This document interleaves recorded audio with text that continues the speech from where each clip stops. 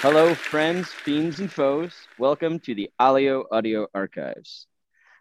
I'm sitting down with a chat with Josh, always a deep resource of knowledge and skill sharing for me.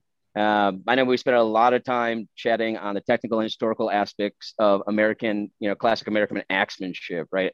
Anything in particular that like sparked axes of all things or time period?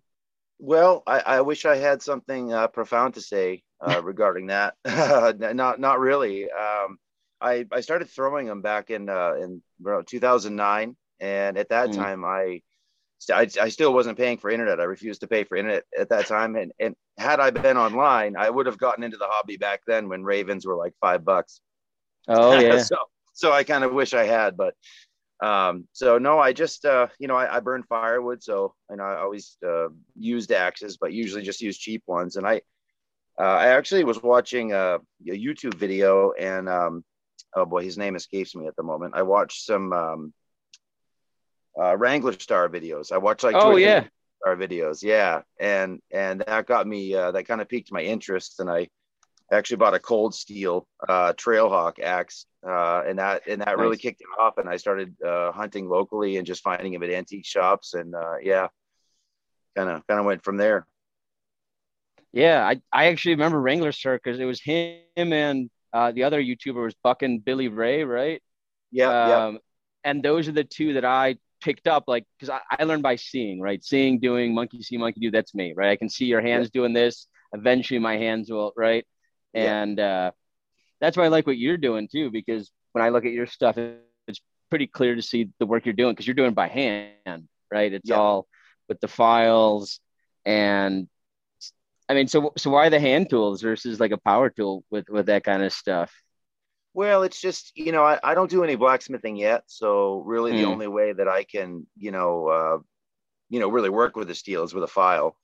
And I mm, feel, I mean, a large part of collecting for me is well, it's not really cognitive thought. Really, I just feel a connection with the past, with our forebears. When I'm filing, when I'm working, at my vice, much as my grandfather and great grandfather would have done, yeah. and the men that built the country. I just feel a sort of connection with them. I'm working on a tool that they used, probably, the very tool that they used, perhaps, Yeah, and some of how old ones you got, yeah.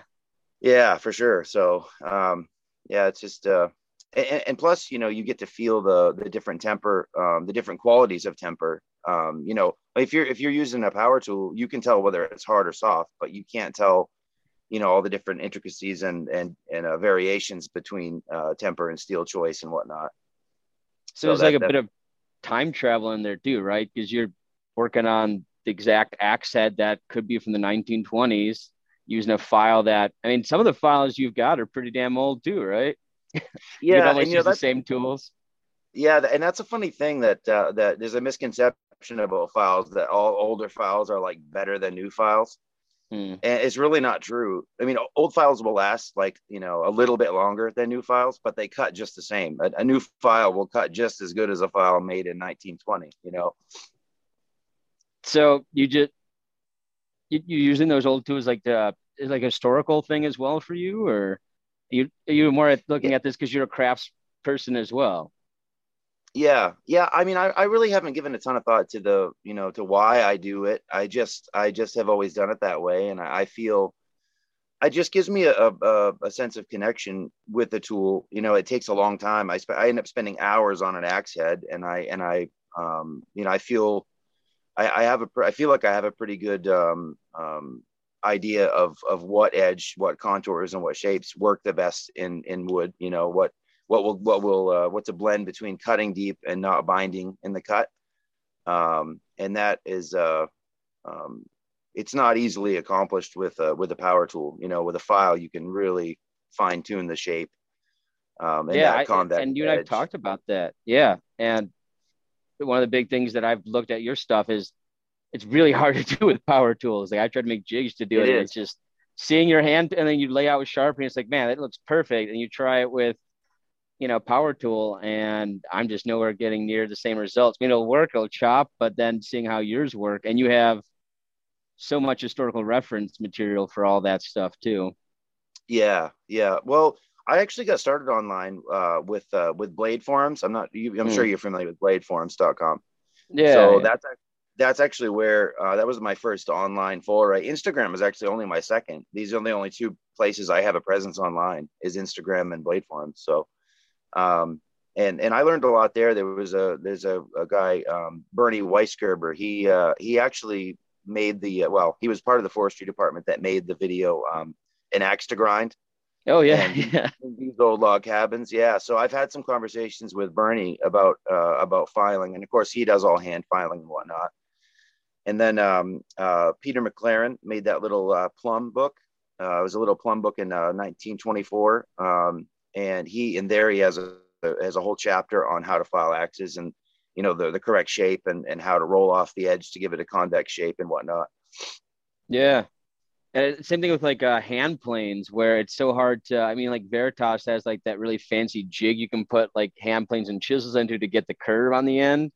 But then Yep. somebody that does it by hand, they're like, yeah, that took me 5 minutes. Whereas, if you're using a jig, you're just standing there and you're like, man, this is taking forever. And you just see some old school like Paul Sellers, right?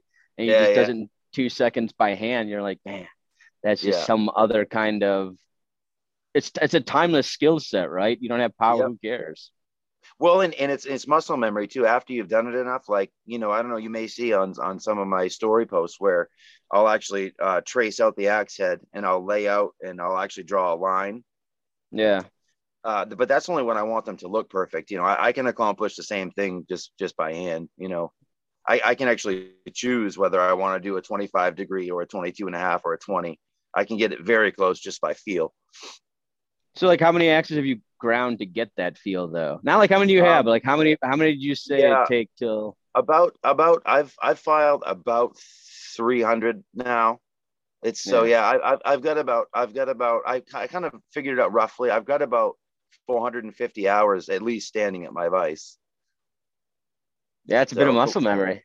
yeah, it's a long time. Yeah, yeah, yeah. So is that like something that like just working hard at that, is that what helps you get focused? Or are you focusing in on that hard work kind of thing? No, it's actually it's a kind of an escape for me, really. I just, because I own my own business, and I've, like everyone, have a lot of stresses and stuff. So Yeah. that's actually what I do to unwind. It's kind of hard on my back, and it hurts my shoulders and wrists a little bit, but it's just nice to go out there. It's totally quiet, and just out there alone in my garage, and I often just don't think about anything. It's really like an escape for me. It's like playing a video game for some people. Yeah, it's really meditative too. I've tried that with filing. I still haven't gotten there yet. I'm sure it's like I'm trying to find the right files. When I find the right one, I'll be super excited. But for me, it was hand planing Yep. because the problem with most of my woodwork is it doesn't fit in any power tools that I have or can afford, right? Yeah. Yeah. So it's the same thing. I need a hand plane, like a cup piece of wood, and doing it with a hand plane. Well, it's not going to take Yeah. 15 minutes, right? You're just there for hours at times. That's what you have to Yeah. do. Yeah. But same thing. I'll say you just if you have music on or something, it's like a really nice like meditative state. When in the end, you've accomplished something. Well, and not only that, but you've done something that because we all hold the men of the past in high regard. Their work ethic, their just everything about them, and we've shared something with them when we do that, and I really have a nice feeling about that. I like that aspect of it a lot. So it really does have that like aspect of sort of time travel for you then. Yeah, absolutely. Yeah, I guess. Well, and also that's another reason why I love dated axes so much. If you have an axe that's like a Sager chemical, say that's dated, Yeah. say 19, how about 1945? What happened in that year? What were those Yeah. guys who were making those axes? What were they talking about at lunch break? Well, we know, we know what they were talking about in 1945. It's cool, man. It's just Yeah. that's shit right there, I think. So is it just axes or you got other, you big into cars too with all that kind of timelessness, or is the axe just the axe and the hand tools what draws you in? Yeah, I would say them primarily. I mean, I guess, well, obviously kind of an obsessive person, a little bit. And I've switched hobbies over the years. Used to, firearms. Used to get into RC cars with my kid, bow and arrow for a while, and I generally switch hobbies. But I think I found my forever hobby, my forever passion with these. Yeah, but it's all Yeah. tools. It's logging tools. Basically any edge tool, logging tools, and anything cool. You know how it is, wrenches, anything that's neat and old. And then you got the pamphlets too and the stick like the a lot of things that I don't see a lot of people collect and preserve, right? Is the paper documents because there's no digital unless somebody scans them, right? You're Right, just right. the paper documents are even harder to find. You have a whole bunch of those. Yeah, well, I don't think I have as many as you think I do, but Yeah. I'm getting there. I'm getting some stuff together. Yeah, yeah. It's Well, enough for mostly a pamphlet, right? what's that? Well, I remember you bringing up one time, with all the stuff and all the cool database of all these old images you got, be a hell of a way to make your own pamphlet of all the stuff you learned. Yeah, I would like to. I would actually like to. I just well, our conversation right here is really my first foray into anything like this. So it's pretty cool. Thank you for having me on, by the way. Yeah, I mean, someday I would like to do that. It would be fun. I know it's not just. I know you talked to some other craftsmen that work with axes, and they're all really, you know, get a lot of knowledge from you as well, especially when it comes to going back to the past and those old axes. But especially when you see the number on there, um, and you can really date like this is when it's from. I mean, it's cool when it's old. You find it at a garage sale, it's $5. But when you find something and you know that this is probably from the 20s or the 30s, somewhere in there, especially you get the year down, like hand planes, it's the patent stamps. I think it's what is it? I think if you have one patent stamp, you're probably from the 30s kind of thing, and it's just cool to Ah, you can look it up at some point with like generations. I did it once and I'm like, cool, I found, these are from the 30s and this is what, it's worn and you can see the patina, but somebody used it and just yeah. going back using that. And it's like, no, but this wasn't just a shelf tool. This somebody used this to work wood, just there's something different about the, edges like that. Cause that's how everything, there was no sandpaper in the same sense too. Right. Yep. Well, it infers extra meaning to the tool, knowing that someone else like I have a little fourfold.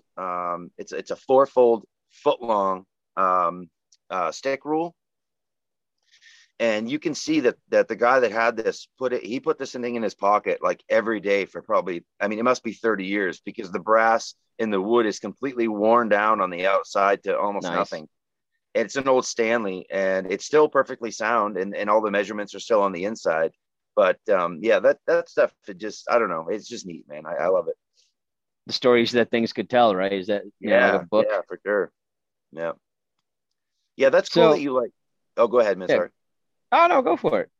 Well, I was just going to ask you about planes. Do you have a lot of planes, or are you just starting to collect them, or?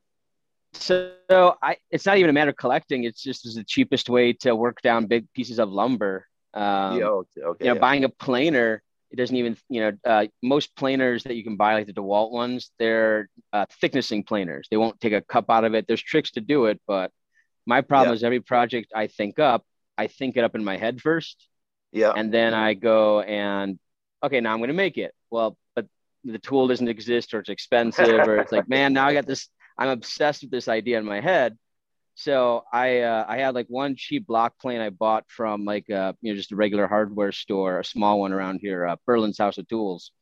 Yeah. Um, and I'm like, what's the bare minimum plane that I need to do things with? And the guy's like, this is the one little block plane, Stanley. Um, work works just fine, right? I sharpened it up. And then I picked up two other hand planes, Stanley it's number 5 and a 4, which is what everyone says is what you should have as the balance. And I just wanted them from like the 30s. They have like the little sweetheart logo. So again, like you're in that time, that place, when people are using them. And before I got them, you could really tell that again, some guys they're using it. There's marks, there's little paint flecks. Yeah. The bottom is worn out. They're doing things, and you're bringing it back. And that's the same kind of thing for me right now, at least. Yeah. Yeah. That's I only Yeah. got I only have 3 just because I'm using them. Yeah. Yeah. Well, So that's great. I mean, that's awesome. I have, that's the one thing that bugs me about having so many axes is that I don't, most of them just sit idle, and that's kind of sacrilege in a way. But, at the same time, a lot of them, it's a miracle that they survive this long without being abused or thrown out, or otherwise ruined. So in a way, they've earned their retirement too. So yeah, because I mean, you've had some that come out of like the bottom of lakes, even, right? yeah, man, those are some of my favorite axes right there. Yeah, yeah. I can't prove that provenance, but it's Yeah. clear that they were underwater for many, many years. Yeah, it's clear. I've seen that kind of stuff, and they bring it up, and it's the same kind of build up from I think you said Michigan, right? Yeah, yeah. Somewhere there's what they Actually, were thinking. yep, yeah. It's Port. It was Port Washington off of Lake Michigan. Yeah, And so like, yep. so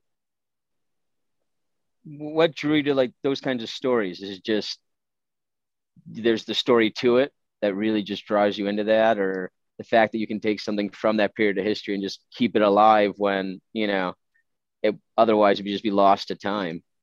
Yeah, it's largely about preservation for me. I mean, Mm. these tools are only mine for a short time. And for my part, I just want to enjoy them and preserve them. Really, I mean, I've thought about a museum. I mean, of course, that's a long ways off. For me, but um, yeah, I do everything with an eye towards preservation, and I know that may sound counterintuitive when you see me take a file to an axe, but the edge I put on them, I'm very careful, and I don't make it too thin. I try to duplicate. I try to put an edge that I think that a 1900s axeman would take one of my axes and just go chop with it and be content and feel like the edge was appropriate. That's my goal, is to put an edge that's efficient, to balance between efficiency and toughness. I mean, because they needed to go and work with them all day.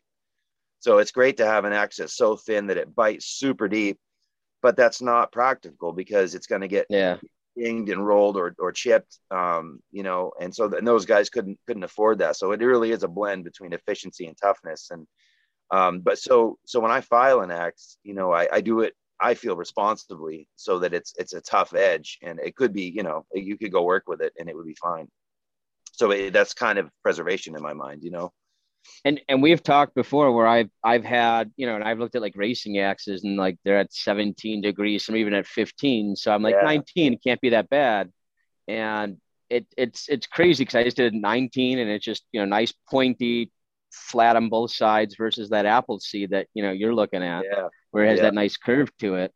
And I put it in a knot once, and it's like a nice axe head, vintage, it's all good. And the edge just folds over. So like, yeah, you look at it microscopically, there's so little difference. But the old guys, there wasn't, not, they just felt it by hand too. Like if you knew the tree was going to be tougher. Um, there's a guy I talked to, Steve. He does a lot of hand hewing, and I've tried to be like, "How do you sharpen?" He's like, "I don't know. I just sharpen before I hew." Right? I do it all the yeah, time. This is what yeah, I do. I yeah, take the puck, I strop it, and it's just what I do. And this is what chops well. And it's just crazy. He's just every day. That's what he does, is just make these beautiful yeah, beams, timber frame sized, and it's just all by hand. Very similar to how like he's living it too in a much different way. He's only got a few axes, yeah, right? yeah, But his is set up very yeah. similar.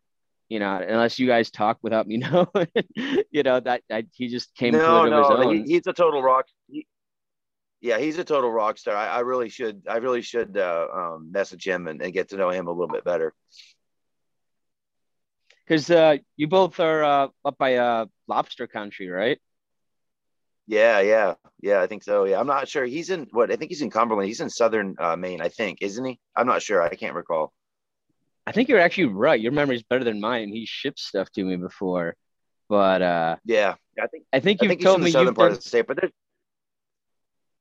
so. I think you've told me that you've done some lobstering yourself, though.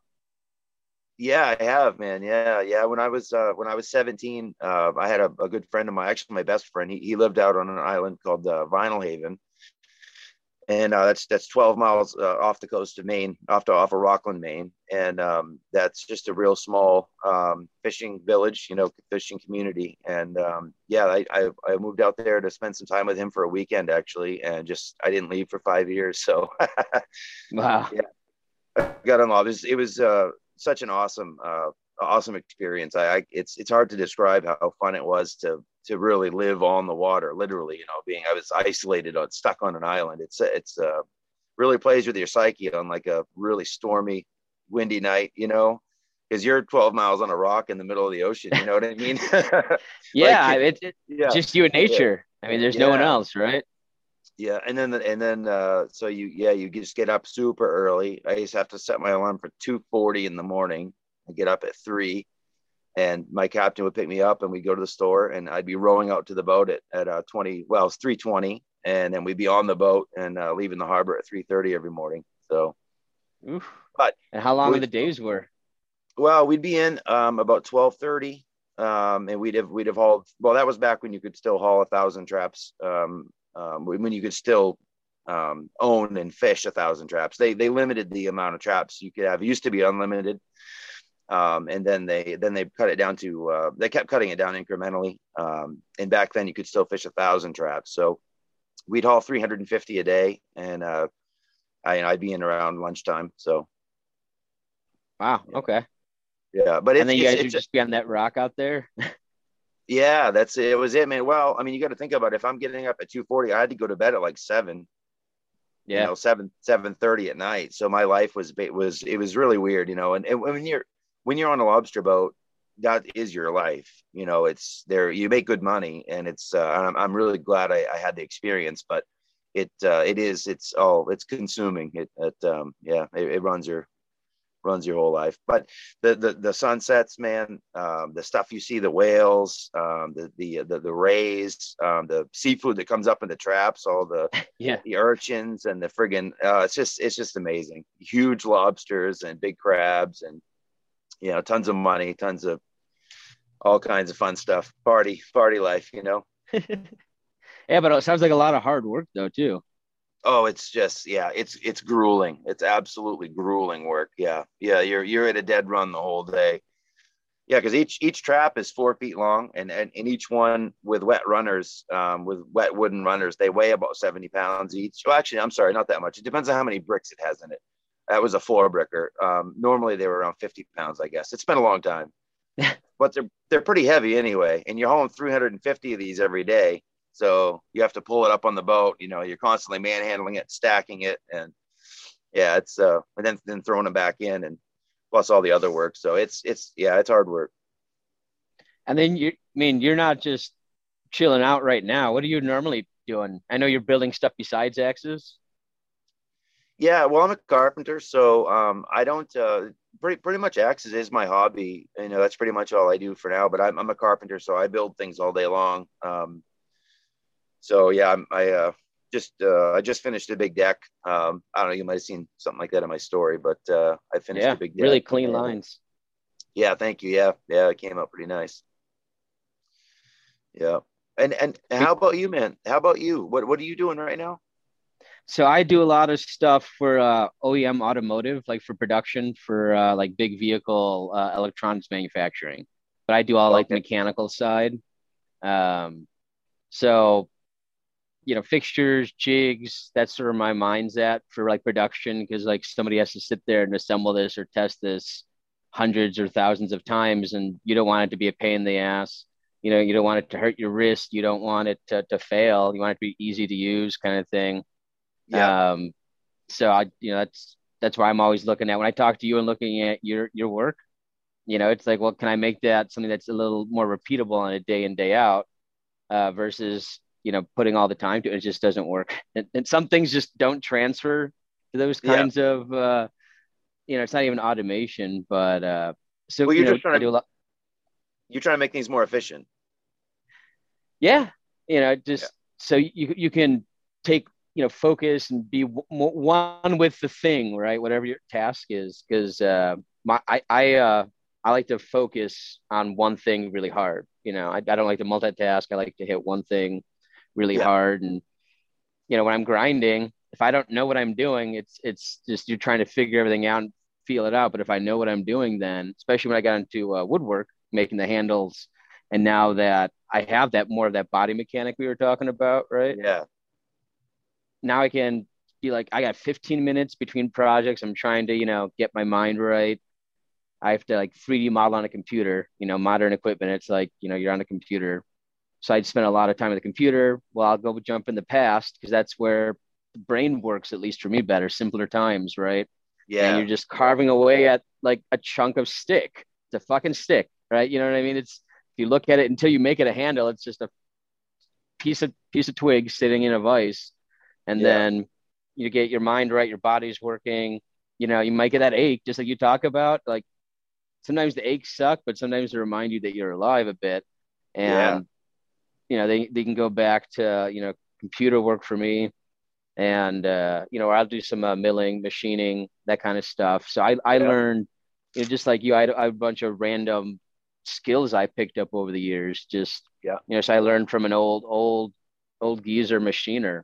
Like I have his old mill. I was able to buy it off him. He was nice enough to sell it, but he taught me everything I know how to mill. I took like some courses, technical courses, but just learning from the past. Yeah. And, CNC machines are great, but being able to turn three knobs in a mill, that's all feel. And it's just so much more relaxing if my biggest problem is figuring out a problem, Yeah. right?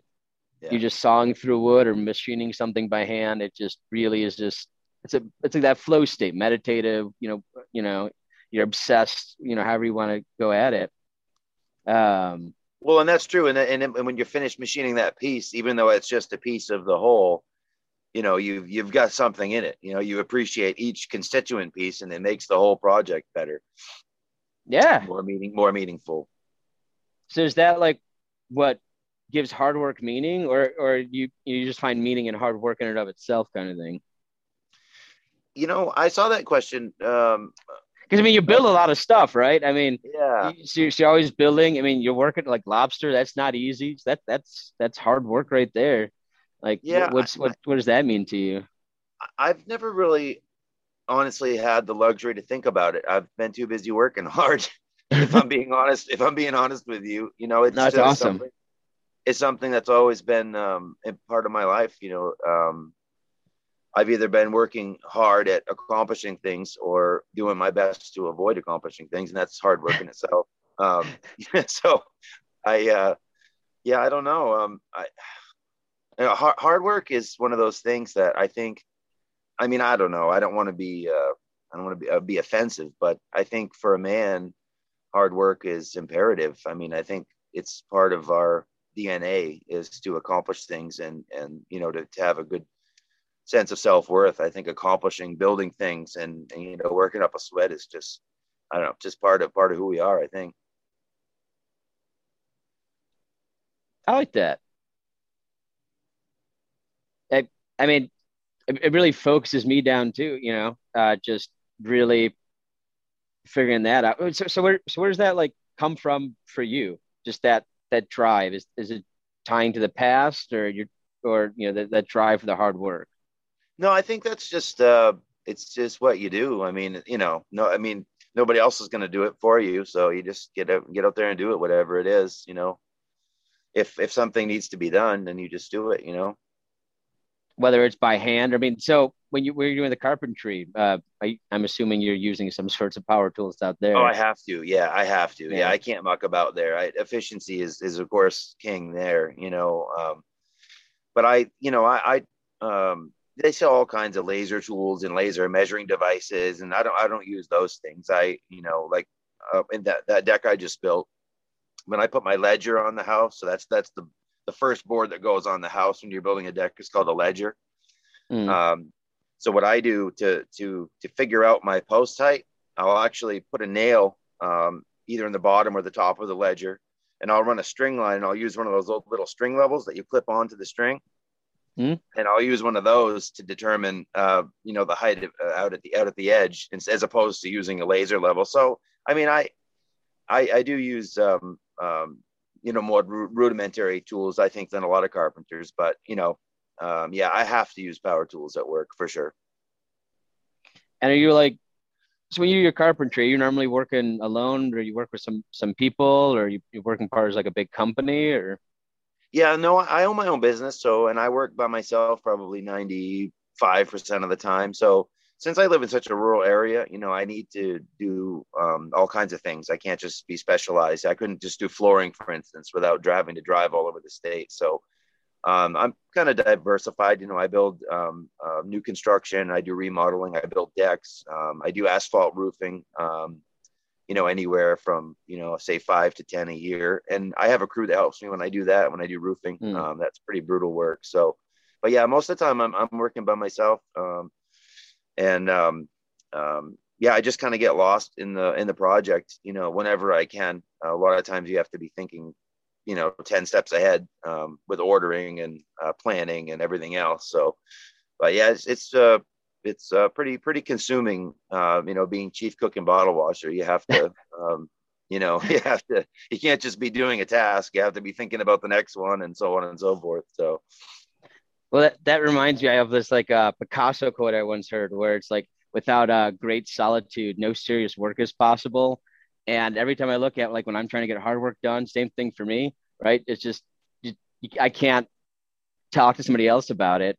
I need to get the hard work done, right? yeah, yeah, yeah, Yeah, you just see the problem you're tackling. It's like, this has to get done. And it's really interesting that you brought up that you have so many different things you're picked up as skills. How are you like picking that up? Is that the same thing like for axes, where you're reading old literature, or do you go to like a trade school for that? yeah. No, I never went to a trade school. I when I finished lobstering, I back, see, it was in 2002. I had got into a bit of trouble, just in life in general on the island, the party lifestyle, and I needed to start over. So I moved back with my folks, and I ended up getting a job on a construction crew, and so they were building these duplex units, so they were panelized.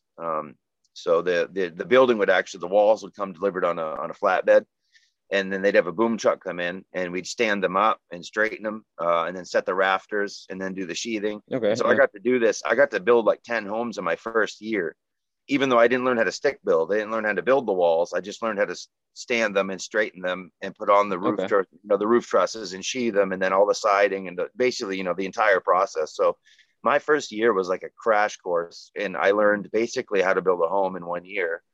Um, and then Damn. yeah, and then the next year, then the following year, I helped with a big remodel. It was like 6 months. It was a huge job. And by the end of that, I was like, why am I staying here making money for this guy? And I just went out on my own. I only had like, and I had done some asphalt roofing. And then once you understand how to build and do a roof, there's nothing you can't do. It's all basic. It's all basic. And, you just read the instructions or watch a quick YouTube video and you're good. Just go do it.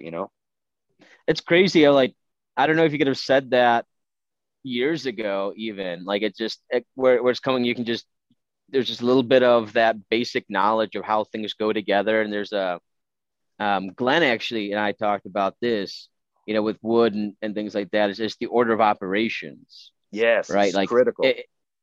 but that's with everything. And as soon as you see Yeah, that, it's like a secret key that yeah, you look, and, well, this is the order you have to go in. And as long as you figure out that order, generally the chance of failure is a lot less lower than, especially if you read the directions to doing something.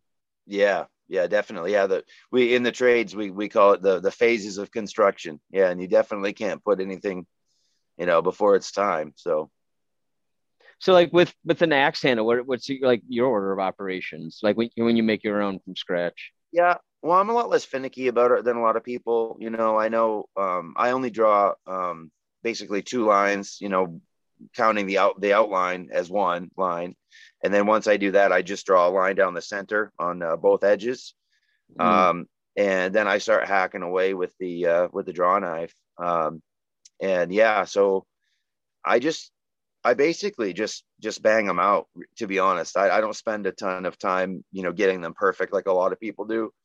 Um, but they still come out all right. They're still functional. The at least the they're they're pretty symmetrical, and they're pretty to look at, from like 3 feet away. Well, the other Yeah, thing that like I know that a lot of people look to you, especially with when it comes to axes, is your fit up, right? yeah, I know I learned a lot from you, and a lot of the other like big axe people really point out, how you fit up and how you actually showcase that when you pull it out and say, this is how you do that fit up, the order of operations of when you start going coarser and coarser, and then you have to back it up because you're trying to fit, two tapers together, exactly. Yeah, yeah. where it's, but you're doing that all by eye. And I still haven't found a good way to do it with power tools. It's that same thing. You're feeling it out. Well, Um, see, if I may interject, I actually yeah, use, go. that's what I use, an orbital sander when I hang. That's Mm, what I use, is an orbital sander. okay. Yeah, so I use an orbital, and when I'm hanging and I'm seating that head, and you see that little, the little ridge of contact, that little shelf. The only trick to it is to only sand below that point, and I just keep it as gentle of a taper as I can. That's very, I think of it as like a ramp, just a very Yeah. smooth ramp, and I only remove that just below that line of contact and under, and it's the only trick to it. There's nothing to it.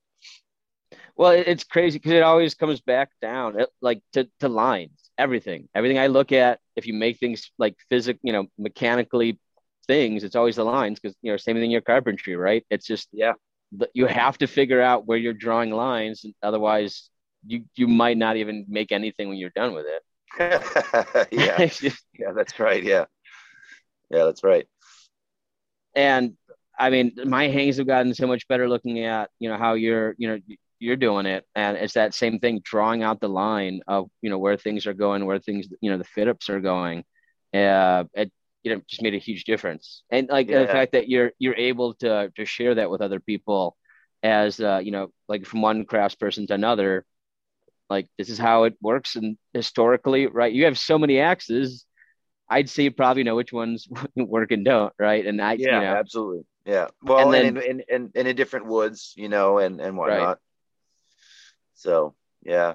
No, I think there's I think in our conversation here, I'm noticing that most of the time, I feel like you're looking for a meaning in a lot of stuff, where Yeah. I feel like I'm escaping meaning in my hobby. Like I get a lot from it. It like feeds my Mm. soul, but I'm escaping the thought process in doing it. So like when I'm going to hang an axe, it's an activity that I love and enjoy just for what it is. And so I just kind of get lost in doing it, and I don't really think about it too much other than that. I just do it because I love it. I mean, yeah. And I think it's like that flow state is where you're getting at, is just where it then becomes meditation. And you sort of lose the sense. I mean, when I get to that point with certain things, it feels like you lose like a all sense of time even at that Yeah. point. Yep. Well, it's a true Making escape. It's a true escape. Yeah. You're busy. You're engaged. You're using all your senses, and you're just, especially if you love it. If you love it, then it's that's all you need right there. And do you love like, the whole carpentry stuff too? Is that something that like fuels your fire too? Well, yes and no. With that,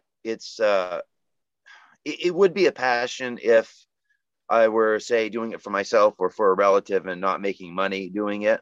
Hmm. And it depends on the task too, because you want things to come out perfectly, and that just doesn't happen on its own. That takes a lot of effort, as you know. It takes a lot of planning and a lot of effort, and everything has to. It just takes concentration, and to me, that's different than hanging an axe, because it's only I would say one in every 20 axes I get that is like a challenge to hang. The eye is crooked or something, or it doesn't want to hang true. And those are the ones you have to think about. But the other ones are just kind of easy, and it's actually a pretty different from my work, you know.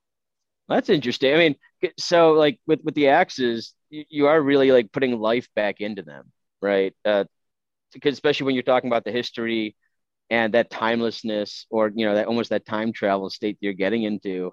I mean, that just seems like a whole new state to get into with how you're looking at that.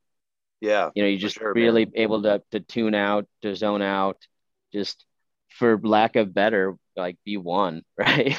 Yeah, I mean, if you, yeah, I mean, I generally don't, get into thinking about it deeply like that, but it's very simple, and that is the truth, actually. Yeah, that is like exactly right. I just kind of get lost in it and enjoy it. Yeah, and that is kind of just being one with it.